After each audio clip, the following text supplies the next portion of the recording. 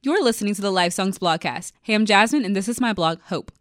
Hope is a word that has come up in conversation lately, especially in the office. The truth is, even though God uses me and my coworkers to share God's hope with the world, I don't always feel hopeful, especially right now.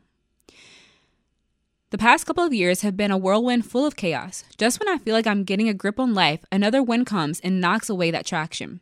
Hurricane Ida has brought so much devastation to our cities, homes, and maybe even to your heart. Maybe you're having a hard time feeling hopeful today. I want you to feel all the feelings and lament, but I also want you to stand on truth. The truth is we find our hope and our home in Jesus. The Bible tells us that Jesus is an anchor for our souls and our hope. Hebrews 6:19 in the Amplified says it this way: this hope, this confident assurance we have as an anchor of the soul, it cannot slip and it cannot break down under whatever pressure bears upon it.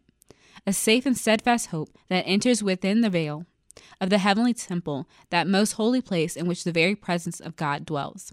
The hope that we have in Jesus is steady and can be trusted. Will you join us this week in sharing this hope with Southeast Louisiana? We canceled our fall share-a-thon to focus on helping you hold on to hope as we recover from Hurricane Ida.